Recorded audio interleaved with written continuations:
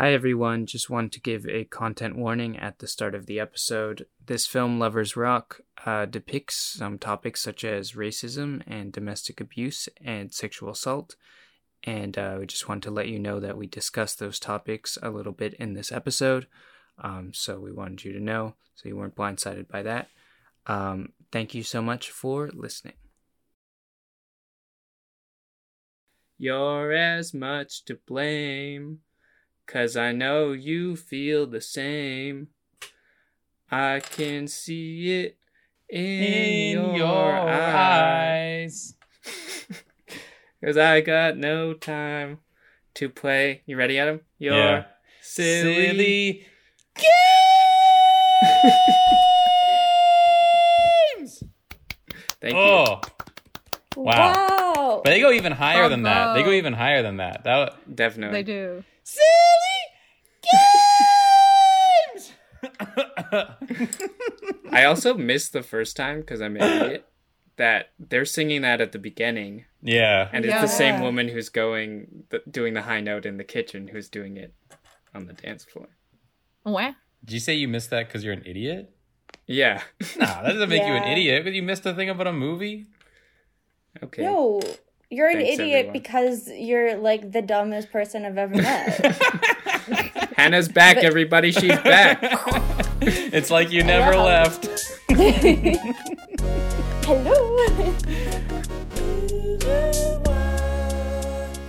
Hello. Welcome to Is It Whack?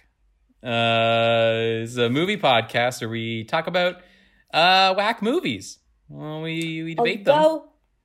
Is this a movie? Is this a show? Oh, come on. We're starting that. We're starting that discussion. And the person who just started it is a co-host, Hannah. Hi.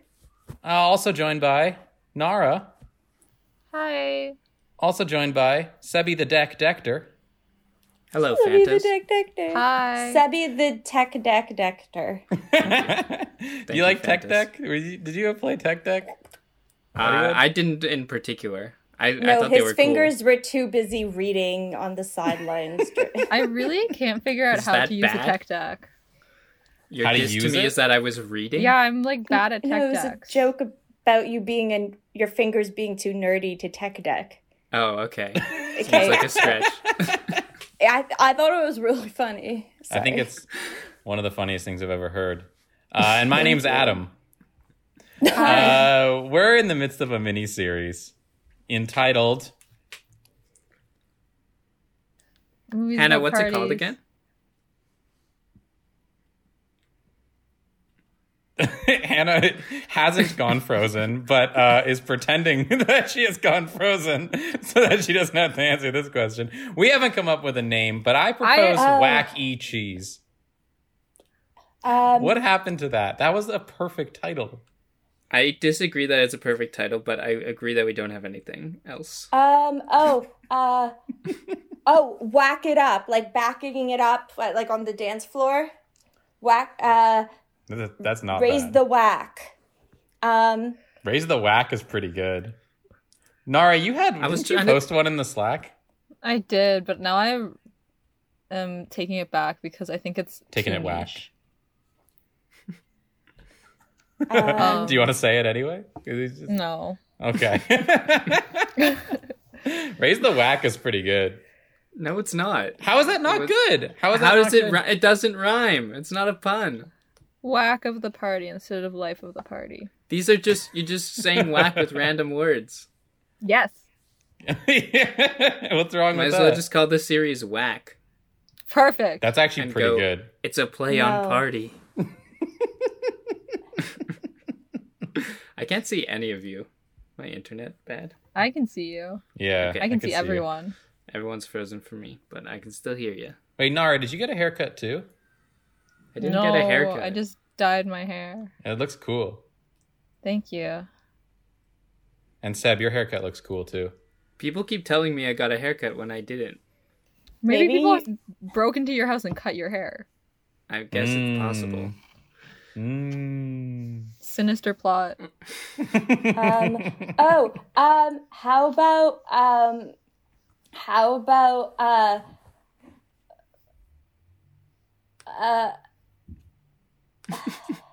Wait. What was that really popular Drake song where it's like, Kiki, do you love me? That one was really popular. In My Feelings? In My Feelings. Yeah. Okay, In My Feelings by what? Never mind. This doesn't make any sense. Unbelievable. Because that was a song you would maybe hear at a party. I don't know. Yeah. I can't believe Wacky Cheese is still the champion. It's not. Hey, I was on board for Raise the Whack. I thought that was really good. Or Whack It Up. We should let the I like Fantas Whack decide. It Up. The fans? The Fantas. Oh, I won't overrule it if that's what the people decide. Well, speaking of... Oh, whack into the club. Like, walk into the club at a party. You're like, it's like at the beginning, like, Walk into the club at a party. Yeah. I mean, it could just be called Whack into the Club at a Party. That's a pretty good title. Okay. Remember when we into said the we club. wanted this to be an hour? I think we can do it. Yes. Okay. What movie are we discussing today? Sebi, you brought it in. We are discussing Steve McQueen's Lovers Rock, part of the Small Axe miniseries of films, or debatably televisions. There's okay. I love we the not- televisions. Can we not even have this conversation at all? Oh, please? yeah. I'm It's okay so to skip stupid. it. Who cares? I- It's if you consider them movies, they're movies. If you consider it a miniseries, it's a miniseries. Who cares? Yeah. I don't Sorry, care. I I mean was to be- I was I just didn't- I'm not actually joking angry, earlier. I know. I was I'm not just actually bringing it- angry about it. I just remember hearing that this was like a controversy, and it's like, I mean, I think they're all movies loosely Yeah. Well, tied together with some I thematic understand, similarities. like, people For getting award- mad. Yeah, I guess. But I remember AV Club said they weren't going to put any of the Small Axe movies on their best of movies list because they were TV. I understand getting mad about that because it's like, I don't know, they're so good. And they are like, it's Well- not a serialized story. No, They're like individual things. but it's hard because it's like also I- not feature length because They are feature length. no, an hour is not feature length. A short is anything like a feature is anything. So a short is anything like 45 minutes or under, and anything over that is a feature. I'm pretty sure by like festival standards. Mm-hmm. yeah. I Okay, think here we are technically- falling into this debate. Yeah. Sorry. My point was just, it's a work of art, and we can discuss it in any terms, whether it's a movie or a TV show in your mind. We're here to discuss Lovers Rock. Yes, Sorry, I'm a little Um, testy right now. I'm just tired. I know. I'm I'll get back on sorry, the- Adam. I'll get back on the good vibes. I'm here with my friends. I love you all. Oh, Amazing.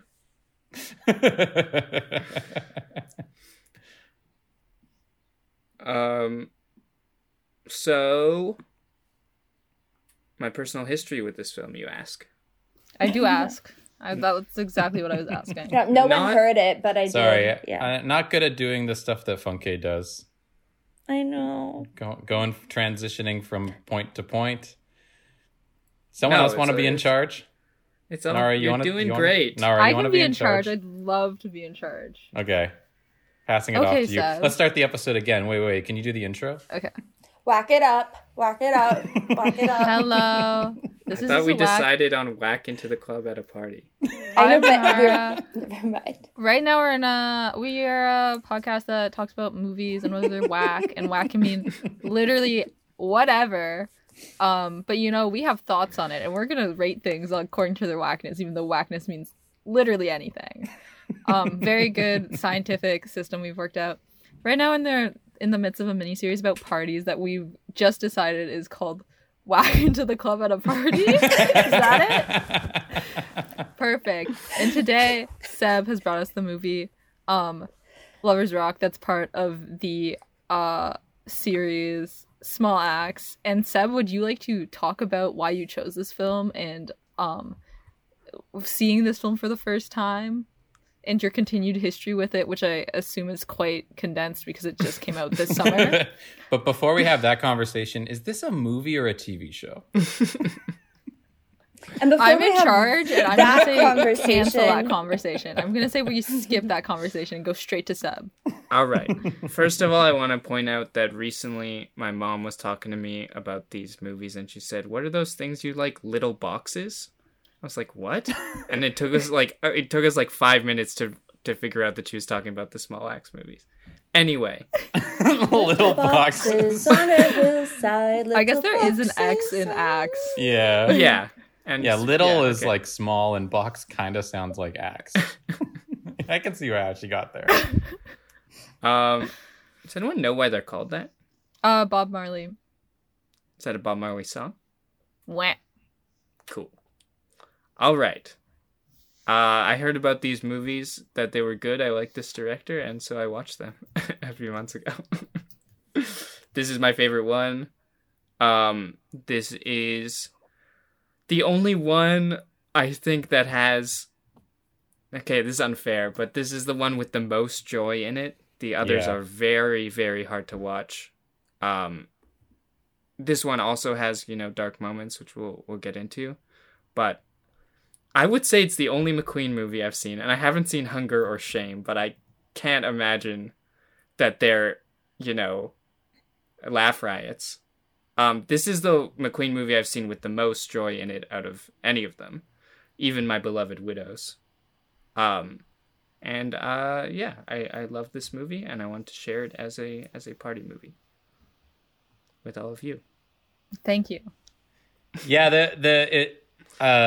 it's certainly the only Steve McQueen film that like foregrounds the joy. I wrote about this in my Letterboxd review from when I first watched the movie about a month ago. But yeah, there's small moments of joy in a lot of Steve McQueen's films. But usually that's kind of the offset to like a more downtrodden tone, or a more,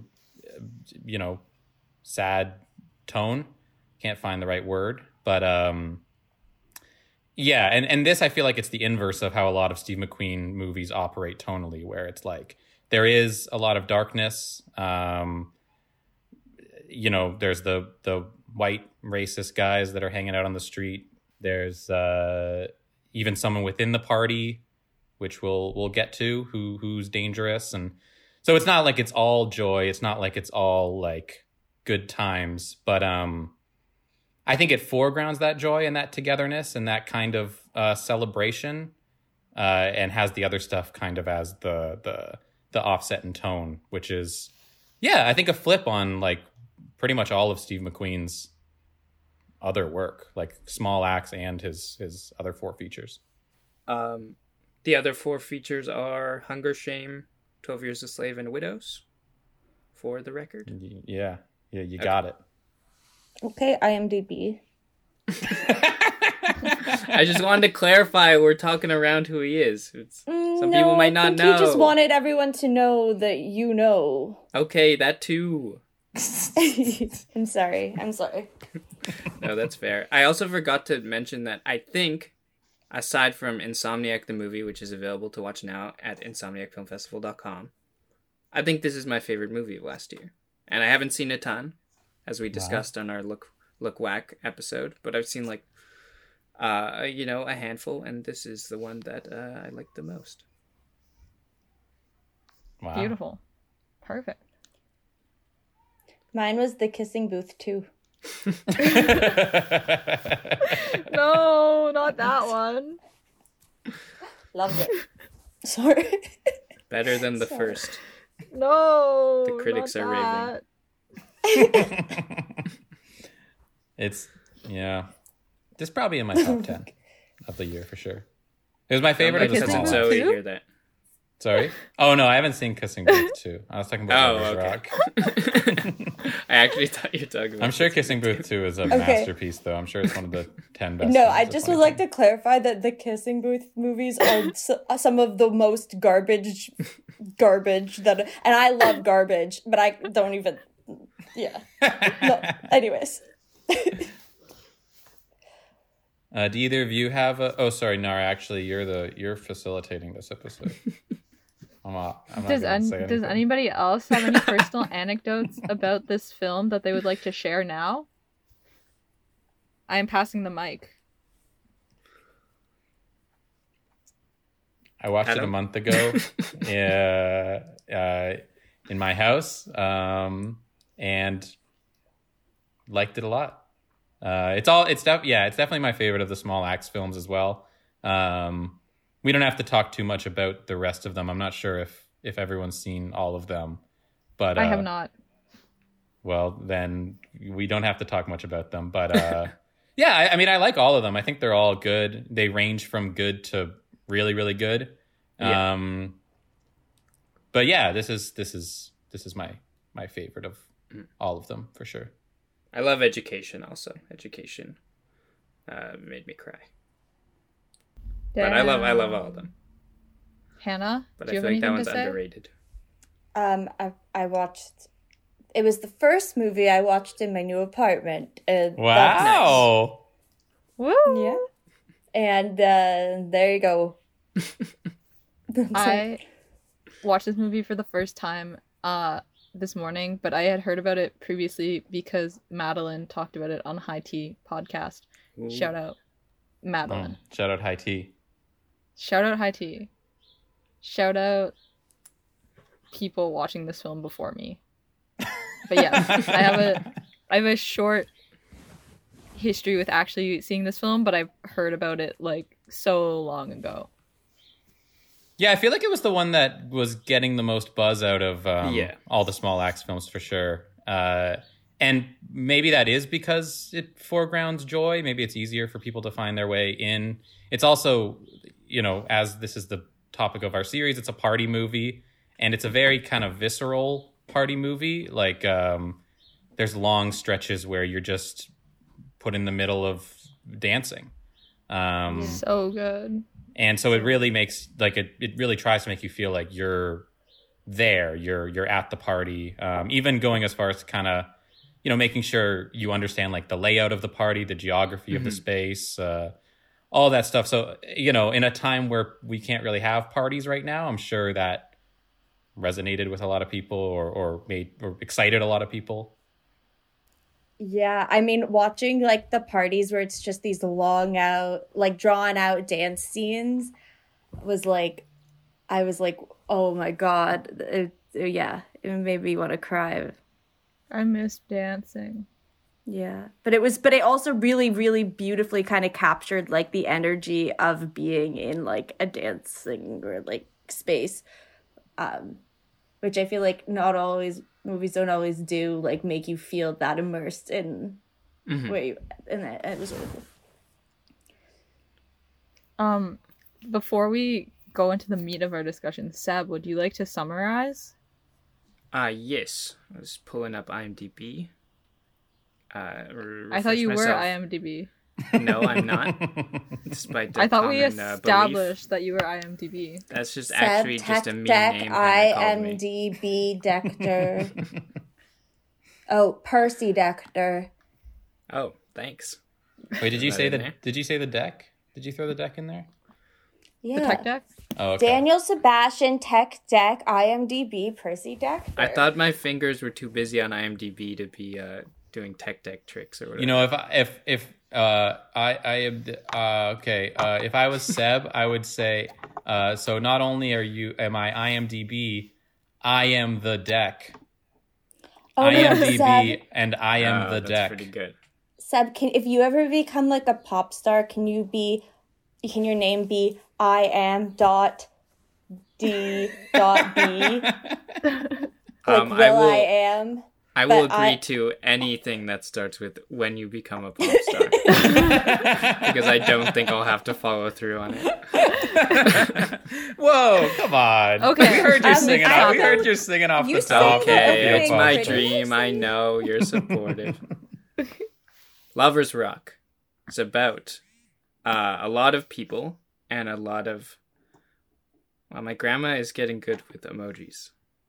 Oh, hell yeah. Sorry. What's she saying? A bunch of crying, laughing, which Aw. surprised me. Sorry. So, Lovers Rock ensemble cast, but main character is probably Martha, who is a young woman, young West Indian woman in England, as much of the cast is of all the Small Axe films is of West Indian descent, and she's going to a party, a house party that's sort of with a DJ, and it seems like it's her first time, and it's kind of just this party. I don't know why I got so flustered there. And she meets a guy. Yes, she Yeah. meets Franklin. Cynthia is also like I feel like secondary main character who's a teenager who is going It's to her the party. birthday party. It's her 17th birthday. It is her 17th birthday. And she has a more traumatic experience. But there's lots of other characters too who we will get into. Why can't I talk today? Anyone know? No. Because it's late. We're It's the end of recording the day. late. I know. Yeah, it's these late It's recordings. literally dinner time. Everybody's just a little bit hungry. Yeah, I'm kind of hungry. Not me. I had the foresight to eat a snack. I did eat a snack, but I just had a piece of bread. We could go character by character in party movie tradition, though that Yeah. didn't last long with Nowhere. Yeah, nowhere is nowhere. So Yes. I think it's gonna be easier with this Yeah. film. I feel like Should you we guys. start- I feel like you guys on Nowhere captured a good, like, kind of scattered feeling, like a controlled scattered feeling. You know, that like emulated the film really well. So that was. Thank you. We I just wanted meant to to do compliment that. you guys. Yeah, that was a great episode Thank you. and a great movie. Good pick, Nara. Great movie. Thank you. I love movies and watching good ones. I was just gonna ask to go character by character. I feel like it would almost make more sense to go through sort of the secondary characters and then get down to Yeah. the main Sure. characters. Just because I feel like I don't know. I just feel like Yeah, no, that makes sense because the main characters kind of thread through the whole party. they thread through the whole thing, and then also they sort of like get the resolution, and I don't want to give away the resolution right at the beginning before we get into other characters, because then I feel like it feels kind of anticlimactic talking about the other people. Yes, Yeah, we I can want to leave a little intrigue on this podcast. Just a little bit. Where are we gonna go? You'll never know. I want to talk about Jabba, the bouncer, who I love. Oh my god, I love him. Almost a like spiritual protector of the party. You know, one of the most powerful moments in it is when Martha's getting chased by a group of racist young guys, and he kind of just like almost like appears in frame. Like the camera like follows her and she runs into him and he's just there. And you know, throughout the party he's keeping it safe in various ways.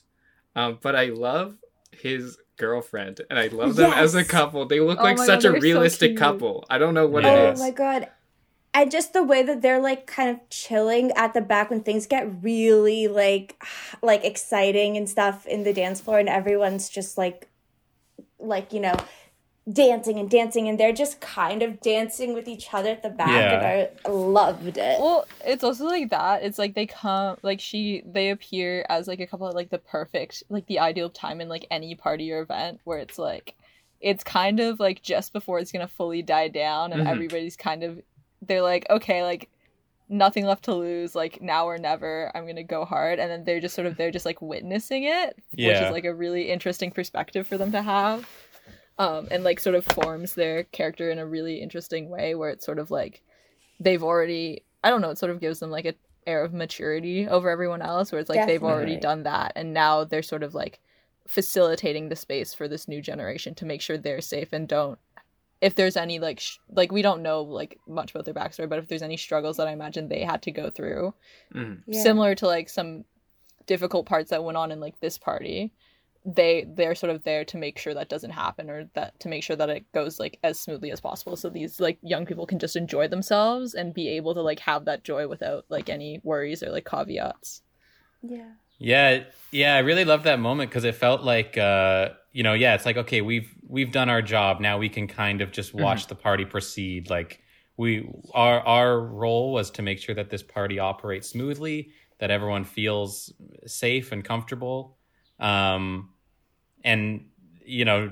now they're able to just kind of stand back, and they don't seem like they're having a bad time, but they're also not like in the midst of the dance or anything. It's very much a thing of like, yeah, we can now, we've facilitated a pretty good party. We can now stand back and just kind of enjoy what we have accomplished, I suppose, in a way that we have provided this space and this great party. And I don't know. I really liked that. I really liked that moment.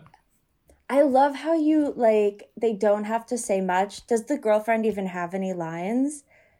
Oh my god, Adam hates us. Oh no. I lost Adam for a sec. He's back. But I was just gonna say, like, I just love how like there's like they don't have to say much to like present this like maternal and like paternal like kind of quality. Like there is like a kind of, I don't know, it just like I just like felt so drawn to them in that scene. It was great.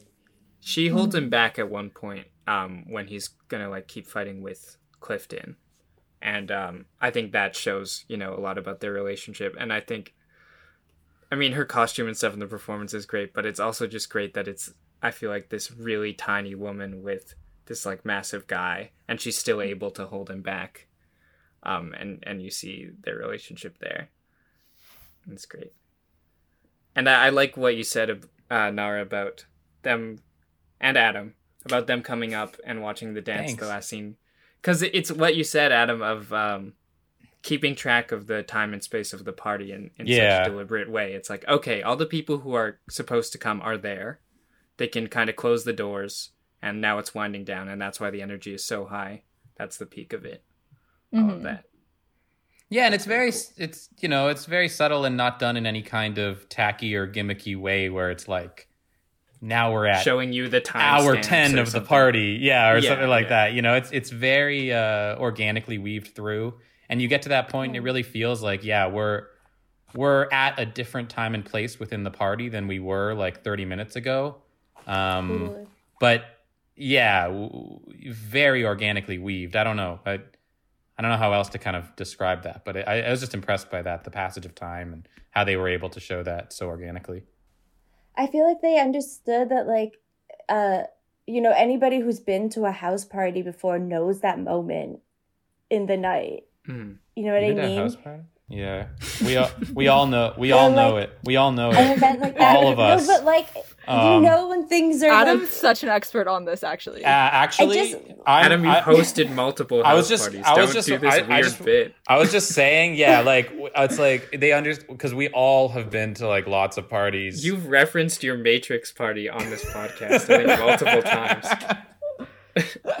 times. No, I have not. Sorry, Hannah. I didn't mean to interrupt you. You were making a really good point.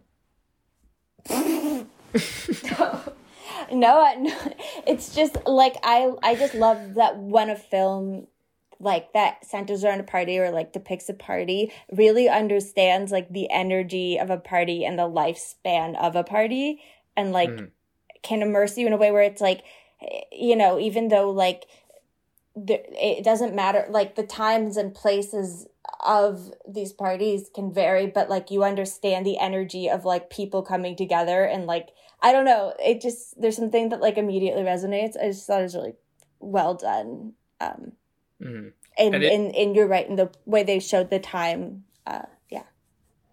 It is cool that a movie that's so specifically depicting this community at this time, as all the other Small Axe movies are doing as well, feels so familiar in how it's doing a party. And I mean, Steve McQueen's like, lives in our time, so maybe he's making it more modern, but it feels so accurate. And it's very cool.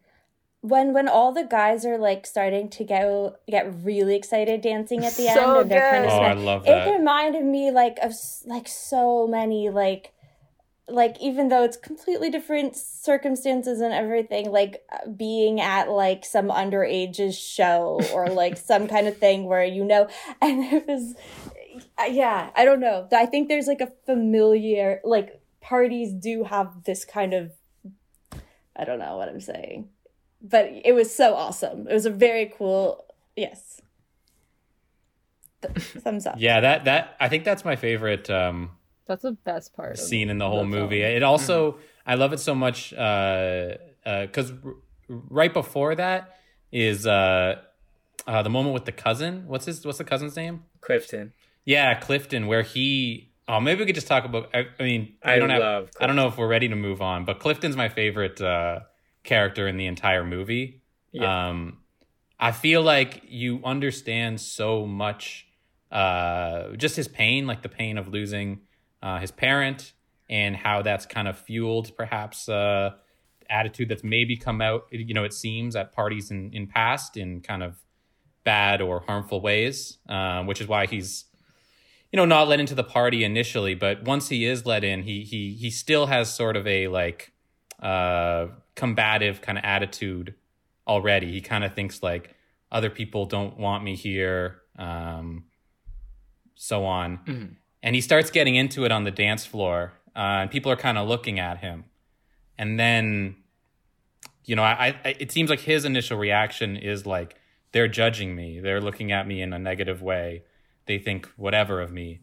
But then they allow him in. Like, then, they offer him the weed and start to have a great time with him. He gets on the mic. He's really accepted on the dance floor and accepted, like, oh man, I'm not able to like put my words together right now, but watching it the second time, it honestly just made me really emotional, like seeing him be accepted on the dance floor and then be able to just really let loose. And oh man, yeah, I don't know. I loved it so much. It made me so emotional. Mm-hmm.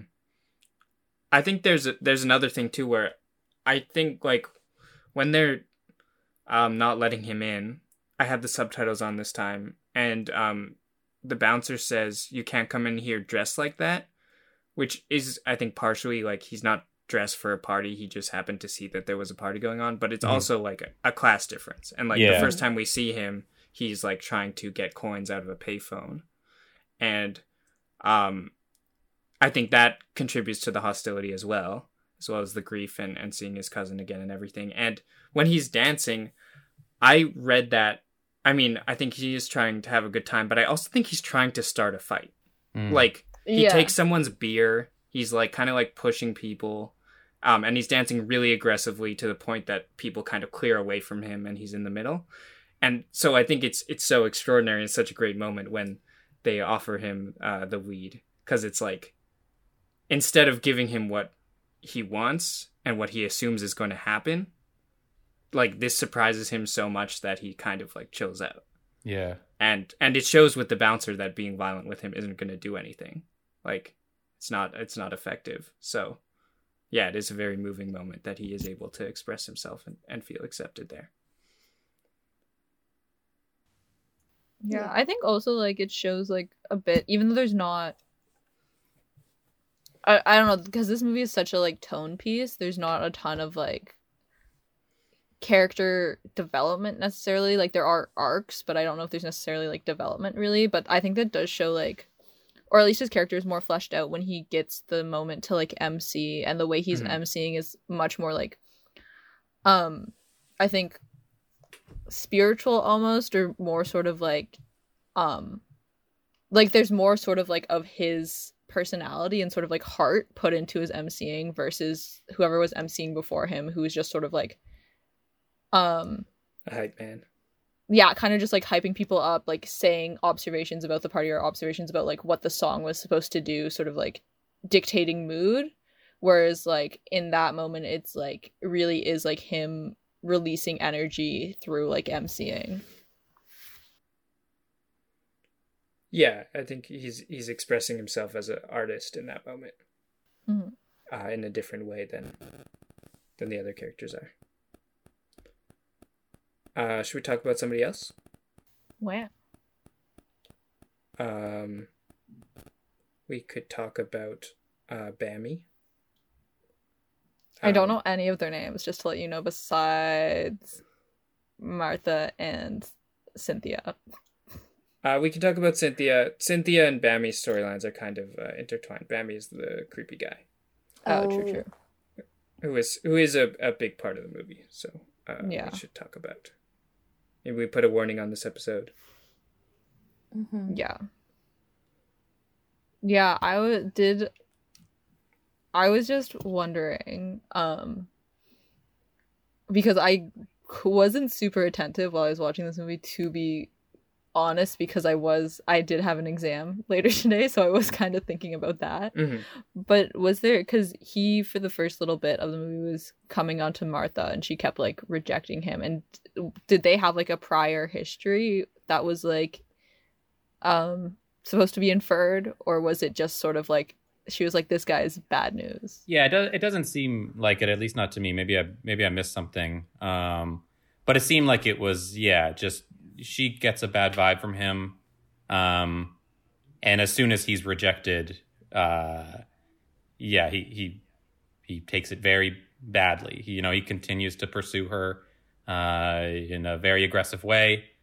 And I don't think they knew each other beforehand. The only moment that made me think maybe they did is he like comes onto her very early and she's like, just ignore him, like to someone else. So she like might know who he is, but it's unclear. I don't think so. Yeah, I didn't know if she like knew who he was or knew the type of person that he was. Yeah, I think she probably just clocks what kind of person he is very quickly. Yeah. And then I think there's a telling moment. He tries to like chase her into the bathroom, and then she shuts him out, and everyone sees that happen. Mm-hmm. Mm-hmm. And people are like looking at him, and he's like, "Am I a joke to you?" Says something to that nature, which I feel like is telling about like his pride and whatever. Yeah. The most interesting thing to me about him is that he stays and he's able to stay, which felt very realistic. It felt that's incredibly realistic. Yeah.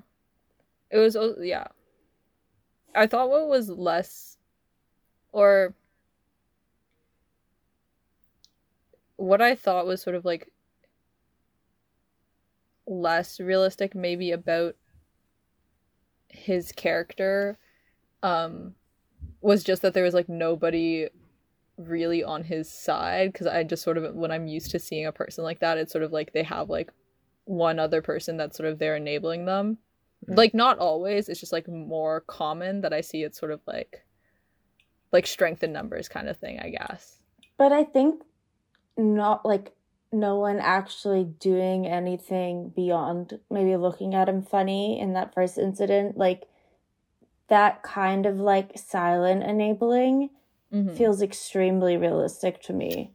That is true. Like, this isn't my business. I don't want to make accusations at someone for like something that they tried to do but didn't do or whatever. And like that in itself is enabling if you're like in a position where you could do something. I don't know. I think that that's one of the more chilling aspects of it, is that it isn't like this obvious, like showing this very obvious, like, yes, like whatever, it's fine that he's doing it, like we're all backing him up kind of thing, but showing like the ways that people just kind of tiptoe around those things. Yeah.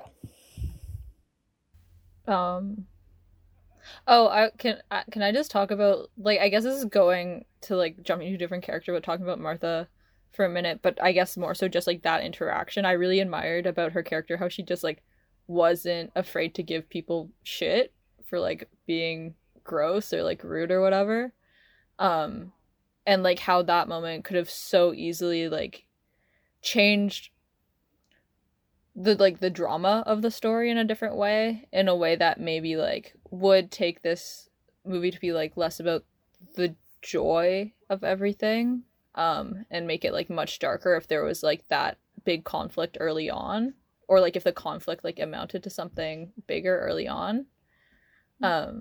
But I did think it was really interesting to have a character who just the entire time going through, like, her issues weren't because of, like, the way she, like, treated any of the men in the party, or, like, the issues didn't come from being, like, oh, like, you're too, like,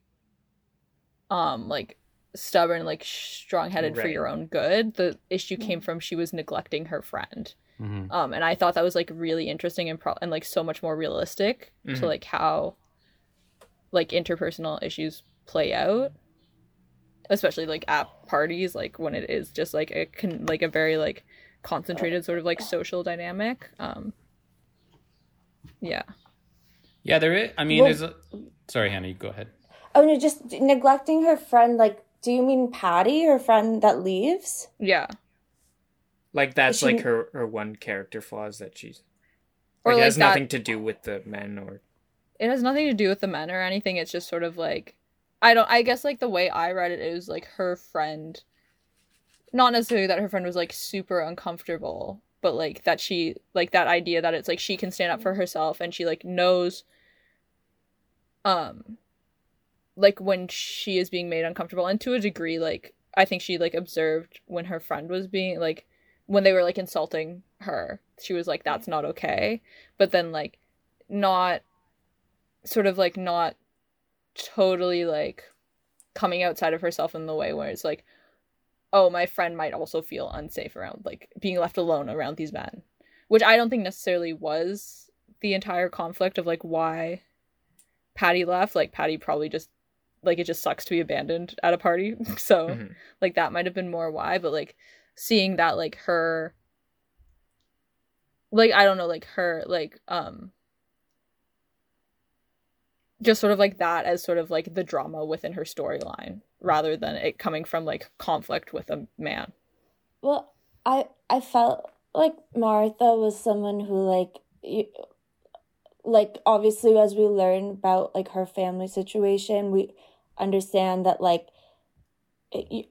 her reaction towards the advances of these men isn't just that she's like, oh, I'm not like taking this. It's also like, I think, a level of guardedness, right? Like, she, like, it's a mix of both, but I think probably because of her trauma and her experiences has had to like build up some kind of a wall. And like, I don't know, her story is kind of like her not having the protection of a friend anymore at the party, and having to kind of open up to like a new person, and it ends up being worth it. I think that's, I don't know where I'm going with. No, that's a great point. I think that's very true. And I was just gonna add on the in terms of like frozen. Oh no, you just started moving again for me. You were all frozen for a while. Oh, you've all just been fine and moving for me this entire time. Well, now just Hannah's frozen. I imagine on the audio she's going to be talking right now. But I was just going to add on the... and Hannah left, but I'm sure she'll be back. Oh, and there she is. I was just going to add on the dynamic with Martha and her friend, that there's a lot of... like, this is a very internal film, and a lot of, like, character attitudes shown in subtle ways. But I thought that, Martha does feel a certain guilt about potentially, like, having left her friend in an unsafe situation. And I think it's, like, obviously that knowledge would be fueled by the family history that we learn a little bit later. Hannah keeps coming in and out of this meeting. It's really distracting me. But, now Hannah, I think, is back. Yeah, sorry, which I think is absolutely... I missed everything you said after I spoke. Oh, that's okay. I'm sorry. I mean, I feel like I'm probably at the end of my point. I think it is absolutely fueled by what we learn about her family history. And it also, I mean, leads to the big moment where she steps in when, sorry, I don't remember the character names. Cynthia and Bammy. Yeah, when Bammy is sexually assaulting Cynthia, and she immediately steps in, like it's, you know, she does not want Cynthia to be in an unsafe situation, very unsafe situation. Yeah. And that part I forgot, but the second time that part is intercut with audio of her father being abusive. So yeah, that parallel is made very direct, which I completely forgot about. Yeah. And I think it comes pretty shortly after her cousin as well. Mentions the abuse, which again is very subtle and kind of happens in passing. It's a very, I mean, I've said this many times, but it's a lot of like understanding characters through small moments, through just like little things that people say in passing or little glances or looks. And I think it's really easy for a movie to fall apart when that's the approach, because it's kind of like, come on, give me something. But they always give just the perfect amount. It's I don't know, really impressive directing, honestly. Can we talk about Franklin? Yeah. All-time hot guy entrance, I think, into a movie. I literally don't remember his entrance. You mean just him being like, my friend's being an asshole? Yeah, Sorry. but the voice, the outfit, the fact that he's there for a while and then they cut to him, beautiful. I think. Just me? Fine. I don't care. I'll say it. You can say it. I could see that, but I actually thought it was interesting that like he's not shown as like this kind of great, perfect hot guy at the start. Like both of his friends come in like, or sorry, him and his friend, the two of them come in like making insults. No, his friend does, and then he steps in later. He references it. Yeah, he calls her beef patty. Like I don't know, he does to be enabling his friend at the very least. Like he's like, oh, we're just joking around. Like maybe he doesn't make direct insult, but he's not like we're just joking around. He's like, he said the wrong thing. He just wants. Okay, maybe I'm remembering wrong, but he definitely didn't seem like he was like, oh, this is the cool guy. I kind of What? I just sort of saw him being like, oh, it's not that big a deal. Like he didn't really care until the two of them established that they cared. Sure. Like he was gonna let it go until it became an issue, and then once it became an issue, he's like, okay, I'll shut this down. Yeah. Yeah. I don't think he's a perfect guy, and he has flaws and stuff. But at least in the world of this film, he's the cool hot guy. I think he just made a guy entrance. I think he just entered with a guy. A regular guy entrance? Yeah, he just made a dude entrance. Right in. I don't know. Like, I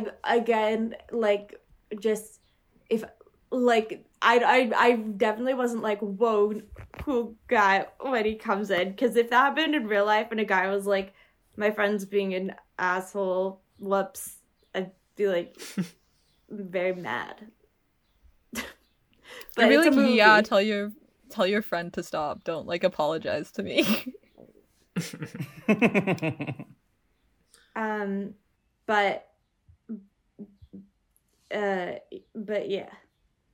Can I just speak about him and Martha's relationship generally, as kind of, this might be kind of getting ahead a little bit, but I want to speak about like the end of the film, because I think it's really good and interesting and kind of like speaks to the whole thematic thing of the movie, the entire movie, for me, which is like at the end, they leave the party, they go off, and they're making out in his at his work, and then the boss comes in, kind of he's a dick, says some racist stuff, and it seems to be like it's very obvious that this guy's working at this shitty exploitive job. Martha goes back home. It's kind of made even more clear, like she's living in potentially this kind of repressive religious household, but it's kind of ends on this note where it's like, yeah, this bond that's happened and the party at large hasn't like set either of these two characters kind of like free from the realities of their life, but it's kind of this like momentary safe escape, which I think is great. Like, I think that's kind of the thematic thing of the whole movie. And also even looking at Lovers Rock in context of all of the Small Axe movies, which again, I don't want to go too much into all of them, but a lot of them, the other ones are very like directly institutional critiques, like very directly getting into systemic racism in various different institutions, so education system, the criminal justice system, and so on. And this one is the outlier where, like we said, it's like, it's foregrounding joy. It's about the togetherness, even if that stuff is still on the periphery of the film. And yeah, I was just really like kind of taken by the ending of this film, because I feel like it's like a summary of this entire movie, but also kind of the whole series. And I think you just made the cross guy make sense to me, because I think the guy with the cross, who we see at the beginning and the end, he's dragging a cross, a large cross, through the streets. I know very little about the Bible, but I think in a symbol of the suffering of Christ, right? I believe so. So, if the movie's bookended by that, and in the middle there's a party, it's just like what you're saying. Like, there's a party, and then on the fringes, even of the party itself, there is suffering and violence and fear and racism and all those things. But it is this temporary respite, and as you said, for the whole series. I remember, not to brag, when I went to see If Beale Street Could Talk at TIFF with Insomniac member Sam, who gave me a ticket. Barry Jenkins was there, and he was talking about it, and he was saying that he felt, as a black man in America, a lot of the time he's having a great time, he's walking down the streets, and then something will happen that will be some reminder of oppression or racism. And he wanted to capture that in Beale Street, which I think is an amazing movie, which has these big moments of joy and, interwoven with the suffering and the oppression, right? And I feel like Small Axe with this movie is doing the same thing. It's not, even though the other movies are very hard to watch, because of this one, it's not just relentless, horrible violence. But then also, all Martha has to do is walk outside the party for like a couple seconds and immediately be like faced with the real world outside of the confines of the party. And I think it's interesting that even like what happens to Cynthia happens outside too. Yeah, true. I don't know if that was intentional, but the idea of like the party almost being like safe, like in the actual building, the space that they've created. I don't know. Yeah, no, that's a good point. I didn't think about that. I think it's like completely intentional that like specifically the room where the dance floor is like the space where community comes together, and like they can be safe and express themselves how they want, especially like with Clifton's story too, which I think is like, that's like super intelligent, super interesting. And then it is like, it's also I don't know, it's also just interesting to think about sort of like how that sort of like display, like how there's like sort of two like long sections in that room, like the one where they're all singing and the song plays and they're all dancing, and it's like a very tender emotional moment. And then the one later on that's like a very like when they're dancing and it's like all the mostly just like the men dancing, it's just like very raw, visceral, like almost like angry sort of moment, where it is, I think, like at once like 1 minute. Nara's sister is has some thoughts she wants to share on Lovers Rock, and she can't keep silent anymore. Well, okay, there's not. My sister was trying to talk to me, and now I don't remember what I was saying. The room. You were making a great point. The room itself, where the dance floor is self-expression and anger. Yeah, and I think it's sort of like those two moments sort of show like emotions that they wouldn't necessarily be able, or might not feel like they wouldn't necessarily be able to like release in like a public space or in a space where they weren't surrounded by like other Black folks and other like people who are facing the same issues, because it's like yeah, and it like really is just a safe space, and that is the time when they get to release all these emotions, whether they be positive or negative or anything. Yeah, I thought the scene where Franklin's boss like comes in, where when he's at his work and he switches up his speech. Yeah. For a moment, I was like, because I'm stupid, I was like, oh, was he pretending to talk a certain way to the whole movie to like impress Martha? And then I was like, no, I'm so dumb. He pretends to talk that way at work. Yeah. It took me a second because I'm stupid.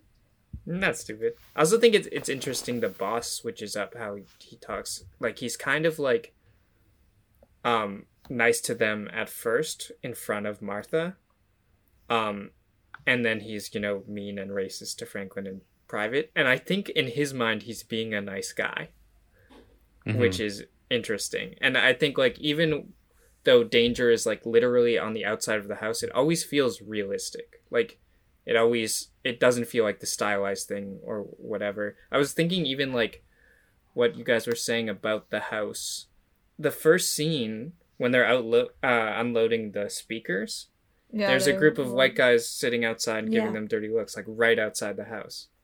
Yeah. So again, only the house is the safe place. Well, yeah. It's also like interesting, like when this film was like opening, it was like an interesting way of like showing, like getting ready for a party, which I really appreciated, like showing like the build up, even though it's kind of like slow and anticlimactic. It's like there's just people like cooking in the kitchen, and they're just like moving furniture, but it's sort of like but it's like so perfect, like the weather is so nice and everybody's just sort of like happy to be like doing what they're doing, and it's like there's no issues like in the like setup for it at all, like everything's going perfectly,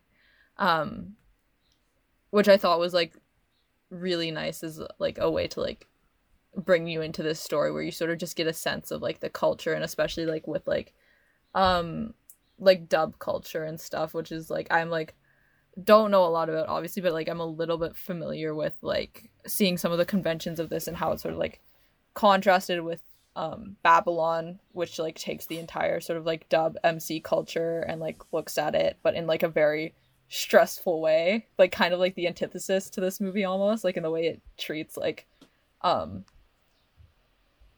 anti-Black violence and like racism in like the UK and specifically like in that music scene, and then also like Young Soul Rebels, which also is very heavy and like intense, dealing with the same scene, but those two like don't really go into the sort of like before the like simmering before the party, which I thought is like really interesting. I also just don't think many party movies go into the sort of like low simmer prep for the party. That's like honestly like one of the best parts of planning any event. Like it's super stressful, but it's also so fun.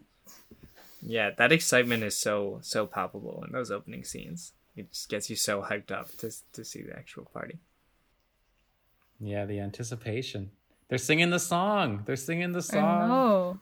Yeah, no, it's true. You don't often see that part of the party. Movies want to just kind of get into the fun part, but the fun part is the prep. Yeah, it makes it feel like, more real. It's one of the fun parts. Sorry, yeah. Sebi, what did you say? I just think like showing that makes it feel more real. Oh yeah.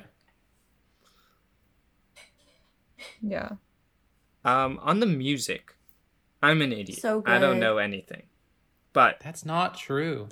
Okay. You literally know Elvis. You listen to the Elvis music. I listened to one Elvis album. Don't start me on liking Elvis. That is not true. But this is kind of, if my understanding is correct from that hip hop history comic by Ed Prisker that I read, this is kind of the start of hip hop in a way, right? Like this sort of dance hall, like the early MCs are kind of just singing or even just kind of like speaking along to the music, right? Yeah. And then eventually they would start rapping and creating their own lyrics. Yeah, it's a little bit different too with like a big part I think of like what we know currently as like hip hop or rap is having like the looping sort of like break beat and like sampling in that way. But it is interesting, like if you watch like Babylon, it like sort of gives you more of an insight because there is like an entire sequence when they're going out and like buying records that they think would be good to MC over. But they like obviously MCing is such a different thing where they just let the record play and MC over it instead of like remixing it. But yeah. And a lot of that was in America, right? Like the beginning of that were in New York and stuff. Mostly in New York, yeah. Mm-hmm. Yeah. But it is interesting to see because you can see how that would lead to how MCing would become rapping in just seeing it in that form. You can see that it's like. Oh, absolutely. I mean, it's the same. It's the same principle, right? It's like a charismatic person on the mic over top of some really great production, and they're kind of they're controlling the energy. They're controlling the vibe. They're controlling the obviously controlling the lyrical content as well. But like, yeah, those are all the principles that still exist in rap music now. Rules. I had to I was looking at his name, but I like the MC guy, Samson, and I really like when he tries to sing along when they're cooking, and they kind of just ignore him. That was funny. I really liked the song they play. I didn't have any lyrics. I don't know what it was called. I want to find it. I think it is in the like the scene near the end where everyone is dancing together, but there's kind of these cool sirens. It's like, do you know what I'm talking about? Is it like the instrumental song like everyone's like moshing to? Yeah, it plays so frequently. They play it like they loop it for a while. You know what I'm talking about? It's so good. Yeah, I remember sirens. Maybe it's not sirens. Maybe it's like a synth of some sort. They had sirens between every like switch. Yeah. No, I knew if I said sirens, you guys would think I was talking about that. I wish I said a different word because I was not talking about that.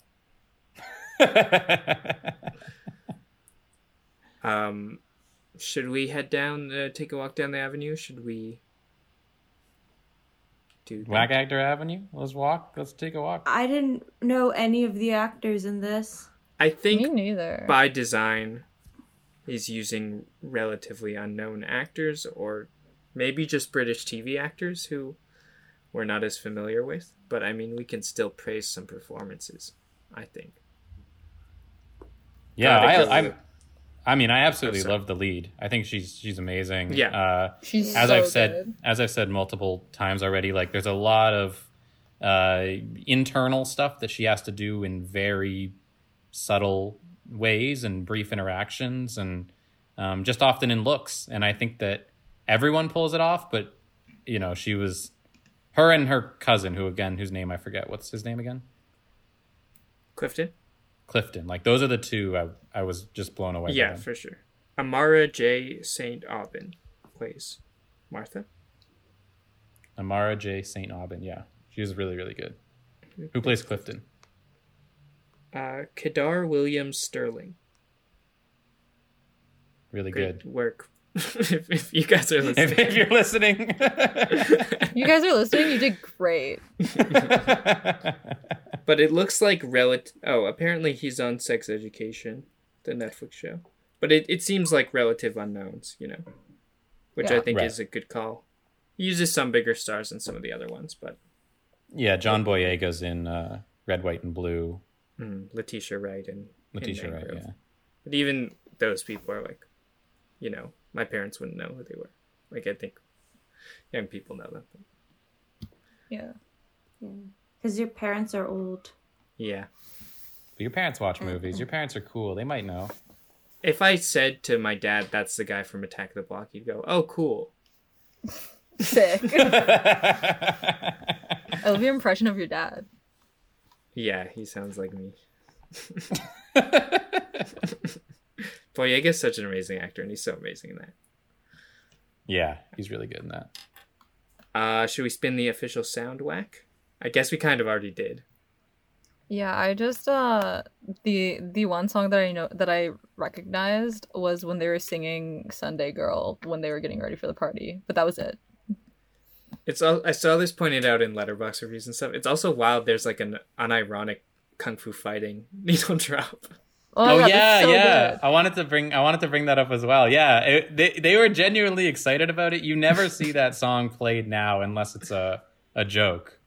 Not really a joke necessarily, but it's like an ironic needle drop. Yeah, it would be normally. But they managed to do it in a way where it's like, as an audience member, I was just in it and I was like, yeah. It's always weird when I'm reminded that was like a huge pop song, you know, and not like some weird kitschy thing. But, how has it become a kitschy thing? What do you think the trajectory was? Well, I think it's a ridiculous song. Yeah, the lyrics are silly and racist. Yeah. The music itself, I don't know. Guess that hook is like the intro is like kind of crappy, like repurposed, whatever. But the rest of the music, I think, is pretty good. I imagine it was ironically used in some comedy during a fight scene, which is every time I've seen it. Yeah. Like Kung Fu Panda, I think, uses it, and like Yeah. I don't know. Anyway. Yeah. Thought that was worth mentioning. Should we give our whack scores? I think we could give it our scores, unless anybody has something else to say.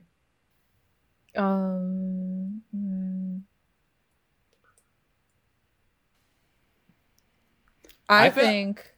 Yeah, Nara. So you go ahead. Oh, I was just gonna say, I think, because I already mentioned that, like, Babylon and Young Soul Rebels kind of touch on this culture a little bit, but I just think this sort of, like, house party culture, like, specifically, like, in the UK, when sort of, like, reggae dub was coming up, is super interesting, and I think more people should do content about it, or, like, surrounding it, because I think it was, like...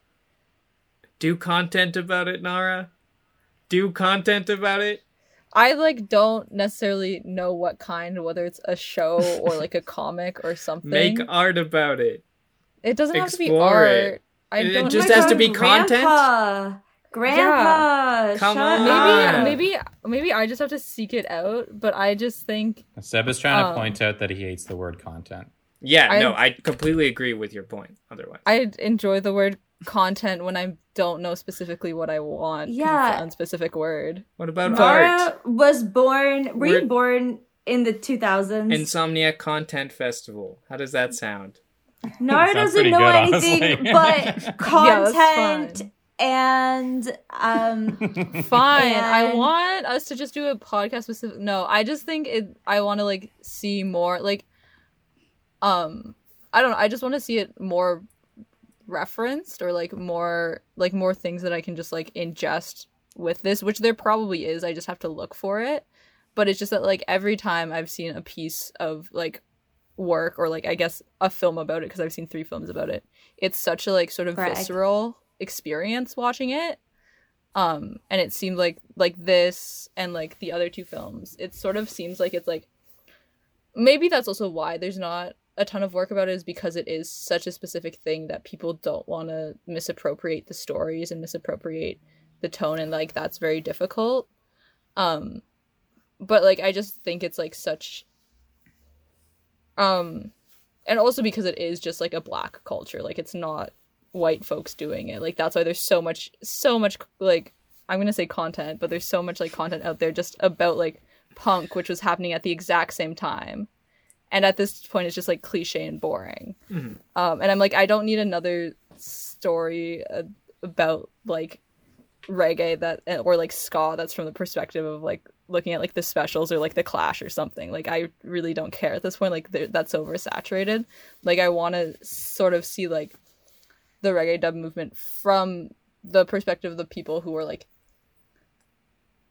not not that like actually had stakes in it, but to the people who like there's just more of a visceral reaction to it, because I just think like all of it is like so engaging, and it seems like it's very near and dear to people's hearts and like a very important like community staple that like I personally would be interested in like learning a little bit more about it, or like just seeing it like more sort of like talked about and acknowledged as like an important moment in like music history. And I feel like Small Axe really shows what happens if you give a filmmaker a platform to tell like very specific story. Like Steve McQueen is making movies about the time and place where he grew up, and they're, you know, hyper specific and very interesting and everything. And so if you only give down to the very neighborhood too, like it's specifically films about Black folks in Notting Hill, pretty much. Like, not that that's not a wider story that people can find their way into, but like, right? Unless I'm remembering I didn't catch wrong, that, but I think you're probably right. Yeah, no, and I definitely agree. Like the specificity is what makes it great. And I know Hannah's trying to wrap up, but I do think it's also interesting. No, sorry, I'm genuinely listening. I'm sorry. No, that's okay. Okay. We said we would keep it short this time, but I do want to say I think it is interesting that it's like, it seems like what used to be, and I don't want to get into the film TV thing again, but what would have been even 10 years ago a series of mid-budget movies or one movie, now it seems more and more like auteur directors are opting for TV because the mid-budget movie is disappearing and it's only big budget or indie movies now, or you go to television. Nicholas Winding Refn did some weird crime thing that was like 18 hours long. Seems like more and more people are doing that. Yeah, no, absolutely. I think that's the interesting conversation to have if you want to talk about this, you know, as a film/TV thing. And, you know, we're nearing the end of the episode, so we don't have to go into it much. But yeah, that like the fact that this was that these 6 movies were able to be made in the way that they were, I think was possible because it was like made as this kind of anthology series. I don't know if it would have been possible to make like, you know, a 60-minute, like, you know, what's like the Alex Wheatle one, it's like under an hour, or maybe Education under an hour. Anyway, a lot of, other than Mangrove, like that one's 2 hours, but the rest of them all kind of hover around like 60 to 70 minutes. And I just can't imagine that the films would have been able to be made in the way that they were if they were like funded and distributed with the expectation that, like, you know, they're films that have to play in play in multiplexes around the world, like next to Avengers. Yeah, exactly. Sorry, Nara. But I did have the opinion while I was watching this film that it would be so much better if I watched it on a big screen. Yeah, I agree. Oh, that's my only hesitance with all the directors going TV. Yeah. Oh, I would have loved to, you know, but I just don't know if it would have been able to get made in the same way. And so it makes sense that, like, yeah, he would make it as a 5-film anthology series. I don't know. It's interesting. Yeah, and it might not have been as esoteric if it had to be a mainstream film or whatever. Would you have been able to have these like 10-minute long scenes where it's just people dancing? Yeah. Probably not. Nara, I'm sorry I jumped on you about the content thing. It's fine. I guess I'll just learn to use more specific language. No, I don't Nara, know. I'm sorry I made fun of you for being young. I was joking. That's fine. I like Nara, being young. I didn't make fun of you for anything, so I hope we're cool. Yeah, you're fine, Adam. You're perfect the way you are. Never change. I just don't want my favorite movie of the year described with the same word that Pizza Pockets uses to show how much cheese is in them. I wasn't describing this specific movie. I was describing the time or the culture that it was. Yeah, and I completely agree. More movies, more shows, more art, more books should be made about that period. You just don't like the word content. I get it. Yeah, and I overreacted. I can see that. I'm overreacting now. Hannah has fainted. I'm sorry. Yeah. But I think especially when we are talking about like the digital media, like blurring the lines between film and television and all these different previously kind of specified categories, which is happening more and more these days. And like, I don't think that it's a crime to describe it as content. I think that in itself is dismissive of the like different forms of art that are made on different scales through the digital medium. And like this, like, I think content is kind of a nice umbrella term. The fact that like some pieces of art are not defined by being one thing. They're choosing their own pathway.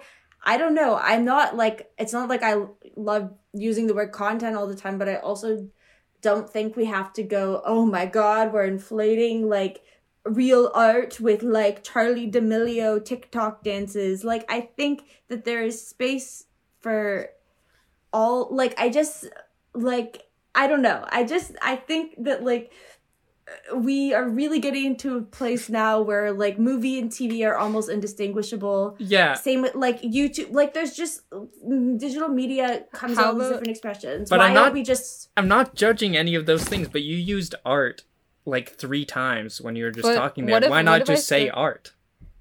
What if, okay, I have personal caveats for calling things art, but would you prefer if I said I want more media about this topic? Sure, and it's not about what you said, Nara. I overreacted to what you said. I'm just talking about the larger thing. I know.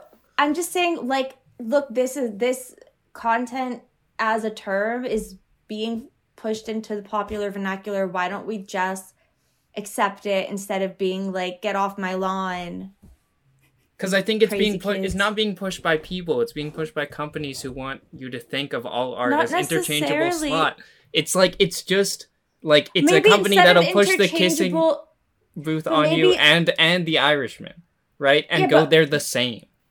Well, no one's saying they're the same though. No one is saying they're the same. They're saying like I think I like that there is almost like a neutrality about content, because it means that there are less boxes confining what people make. And I think to roll our eyes at the term content is also to dismiss the works of people who are quote unquote content makers, which I think is obviously a very vague category and it's broad, but like there are a lot of like interesting things that can fall under that umbrella head. And I just still like, I don't want to be someone who's like, well, I grew up in the 2000s and so now I think that anything on the internet is like super like silly and superficial. But I think all that stuff can be art too. I shouldn't have said the Kissing Booth thing because that goes against my point.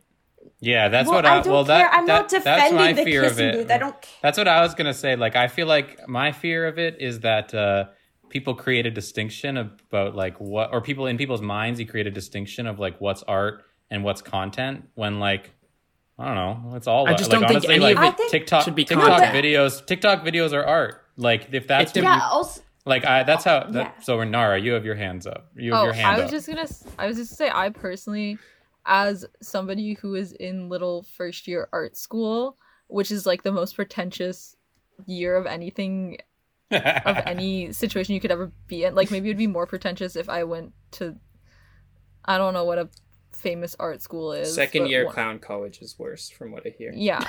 If I went to like NYU or something, maybe it'd be more pretentious. But I just have reservations about labeling things as art because the place that I come from or my relationship to art is that it's a very inaccessible thing.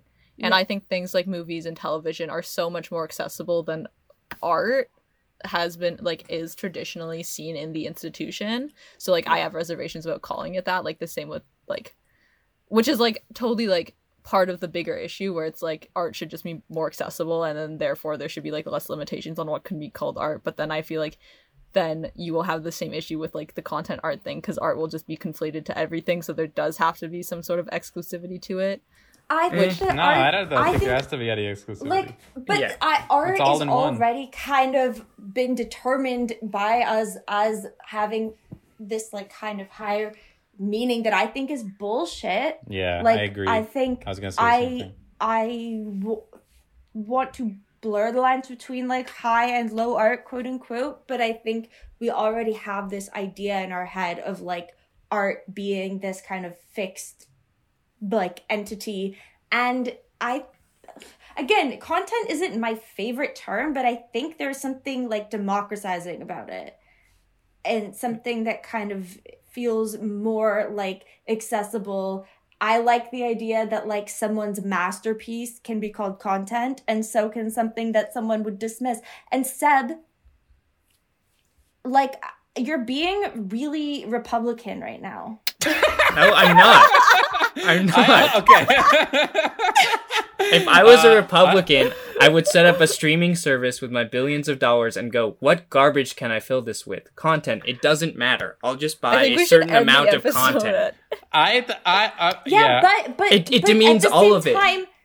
Yeah, but Seb, these streaming services that you despise, they actually make it cheaper and more accessible for the masses to consume the works that you deem great. And like, yes, all of us would love to see works like this repeatedly, like in the theater, and be able to experience it. But that is a privilege. And like, I would argue that like, yes, I don't love the fact that it's making like assholes like bajillionaires. I don't love that aspect of it. But at the very least, it's like, it's more accessible to people. It means that like you can be some random kid and like access all of this art and work and content right before your eyes. And like, I don't know. I think I don't know. We can talk about this later. I think all of its art and all of its content. I honestly think like I just feel like when we start getting into these like semantic terms about like, you know, the value, where it's like seemingly the terms are placing some value on differentiations of like creative output. I don't know. It's weird to me. I do understand like, you know, on the kind of business side of it, how like reducing everything, or not reducing, but how labeling everything as content is like a, you know, it's that's an attitude that does certainly like not give a shit about what the work is actually doing. It's an attitude where it's like exists only like this is a thing that people will eat up. But as a artist, I honestly don't care. I honestly don't give a shit what people would ever say about my work. Like if you call it content, it's like, I don't know. Yeah, I'm not like against streaming services. We can be done, but I just think it demeans all of it. I'm not trying to create tiers. I'm saying it demeans all art to call it that. Mm-hmm. And I think how we refer to things changes how we think of them, right? Yeah, and that's why I think we should have... If we called everything trash, then we would think of everything as trash, even if it was art. Yeah, but I think... Okay, again, I think a neutralizing term like content is kind of a solution. Movies, to media. Yeah, but movies art. And film and all of this stuff, like I said, the lines are becoming more blurred, and I think that's really cool. That's how we get pieces like this that we talked about today. Also, my roommate's going to be home soon with my dinner. Can we wrap up? I think we should all just do the Lutheran thing and say all art is evil and blasphemy, maybe. Yeah. Sure. Let's be like Luther with his however many theses he nailed to the door. And Idris Elba played him so well, if I remember rightly. That's a joke for my parents only. Adam has left? Adam said BRB, but I don't know where he's BRBing to. So I honestly feel like we should just cut all that out. It's so pointless. It has nothing to do with the movie. I know I brought it up. But okay. Sorry, I didn't mean to get so heated with you over the Zoom. It's okay. I don't think we disagree that much. I'm not saying we shouldn't have Netflix. I think everyone should be able to, like, people should torrent movies if they can't afford them. And, like, people should have Netflix if they want it. They should steal it from their neighbor. Whatever. I think everyone should have access to this stuff. I just care about the stuff itself. I think everybody should we should do it where one person has like everybody just has one streaming account and then you just piggyback off of other people's. So it's like only one person in the world has an Amazon Prime account or whatever, and then everybody else takes that. That's pretty much what I do. Yeah. If anybody has a Mubi account they want to give me the password to, please. Can we please give our scores? I'm sorry. Yes. Yeah. Okay, scores. I'll start. I don't think it was that whack. I think it was very opposite of whack. I just thought it was nice. I'm gonna give it maybe, I don't know what I would say is whack about it. It's like not whack. Maybe like thinking like retroactively that Kung Fu Fighting was a big song is kind of whack. But that's about it. That racist song was number 1 in the world. Yeah, I guess I'll give it a 0.5 for this movie bringing that back. That's not that whack though. Racist songs are popular. Have been popular for forever. They continue to be. That's popular. true. Yeah, exactly. But the fact that it was like popular but not kitschy, like it was just serious fun, right? Or maybe it was kitschy and they were liking it in like a kitschy fun way. I just didn't get that. Well, if it was a disco song, there was probably an element of camp or like and they're doing exaggerated dance moves and stuff. They clearly don't think it's a masterwork, but it's weird how mainstream it was. Yeah, so I'm gonna give it a 0.5. Wow, 0.5. Hey, wait, what do you think I was gonna give it? I don't know. Well, I was gonna give it a 2 because I don't think the film is whack, but I do think that it was the way it told the story was unconventional in the way that it really kind of like zoomed in on the party, and it was like everything we learned about the characters was in passing, and like we spent more time learning about the workings of the party, and just watching people dance to like a full song in a movie multiple times is definitely like it's whack in a good way, but it's like genius. Definitely unconventional. So I will give it a 2 because it's also still not that whack, but there's some whackness. Yeah, I think I mean I always say my definition of whack is just like what does it do that's different or unique or you know, innovative. And yeah, I think it definitely is for me. Like, you know, like the sequences you mentioned, Hannah, where it's just full songs. Like, I know it wasn't 10 minutes, which I think I said earlier, but it feels like we're dancing for like a full 10 minutes. Like it feels like we're dancing for, and well, I don't say that pejoratively. Like I enjoy it. I love it. It doesn't feel like too long or anything. Yeah, I use the word pejoratively. Remember, didn't you jump on me for using that? No. I didn't jump on you for using that. I remember what it was. You said that someone said that they meant whack pejoratively, or that they think whack means pejoratively. And then we were all like, yeah, I remember I Googled what pejorative meant. Okay. I would never jump on you for that, Seth. I would never jump on you for anything. I love you. I love you too. I was trying to think of the time you jumped on me, and I'm failing to think of one. So, I guess maybe right. I've probably jumped on you before, and for that, Sebi, I'm sorry. Hey, audience members, if you think if it's tense right now, and if we've cut something before, just know we had a big argument. Yeah, but I actually think none of us fully disagreed or agreed, and it didn't get that. It got. I thought it was a good discussion. I thought it was a good conversation. I thought it was a good conversation, to be honest. Anyway, sorry. So I actually think it's a really interesting film, really good film. I know neither of you said it wasn't an interesting film, but I think it's whack in the best way. I'll give it a 3.5. 1.5.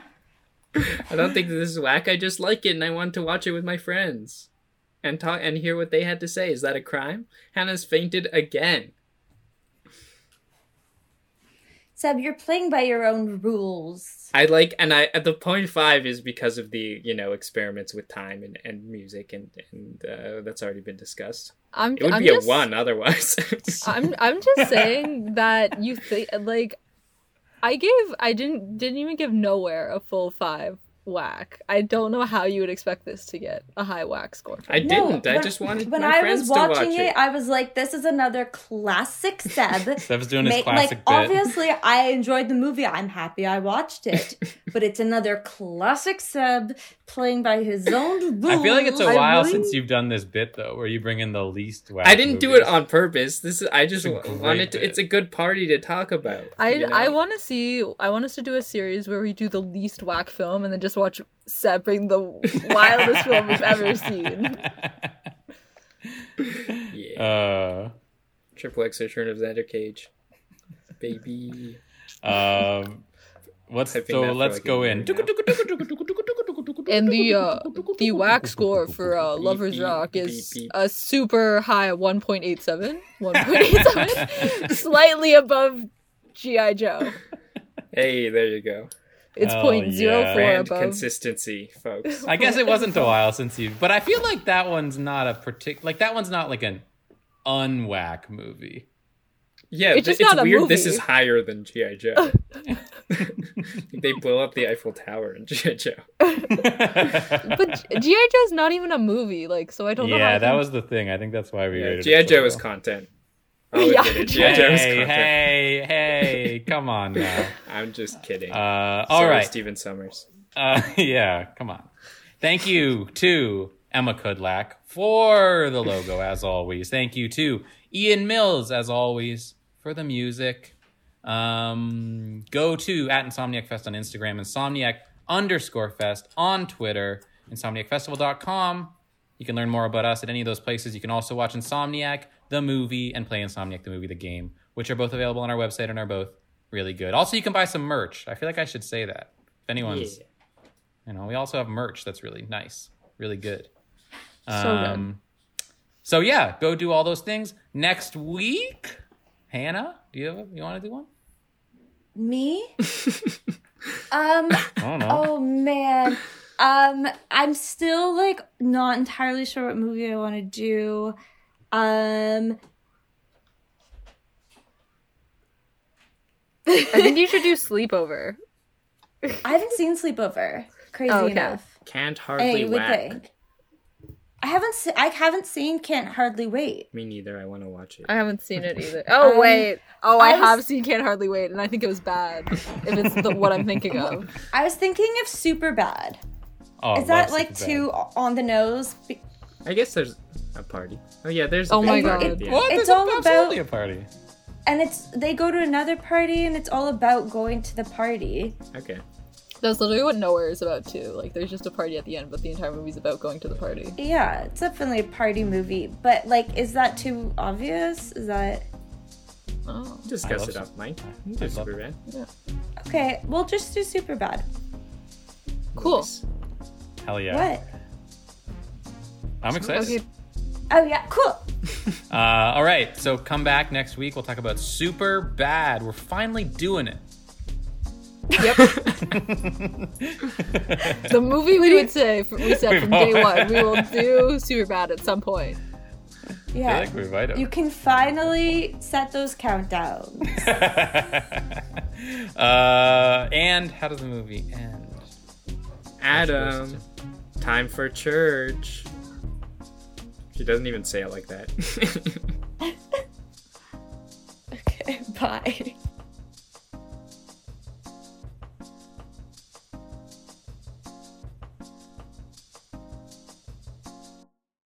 Mom, get out. I'm doing a podcast.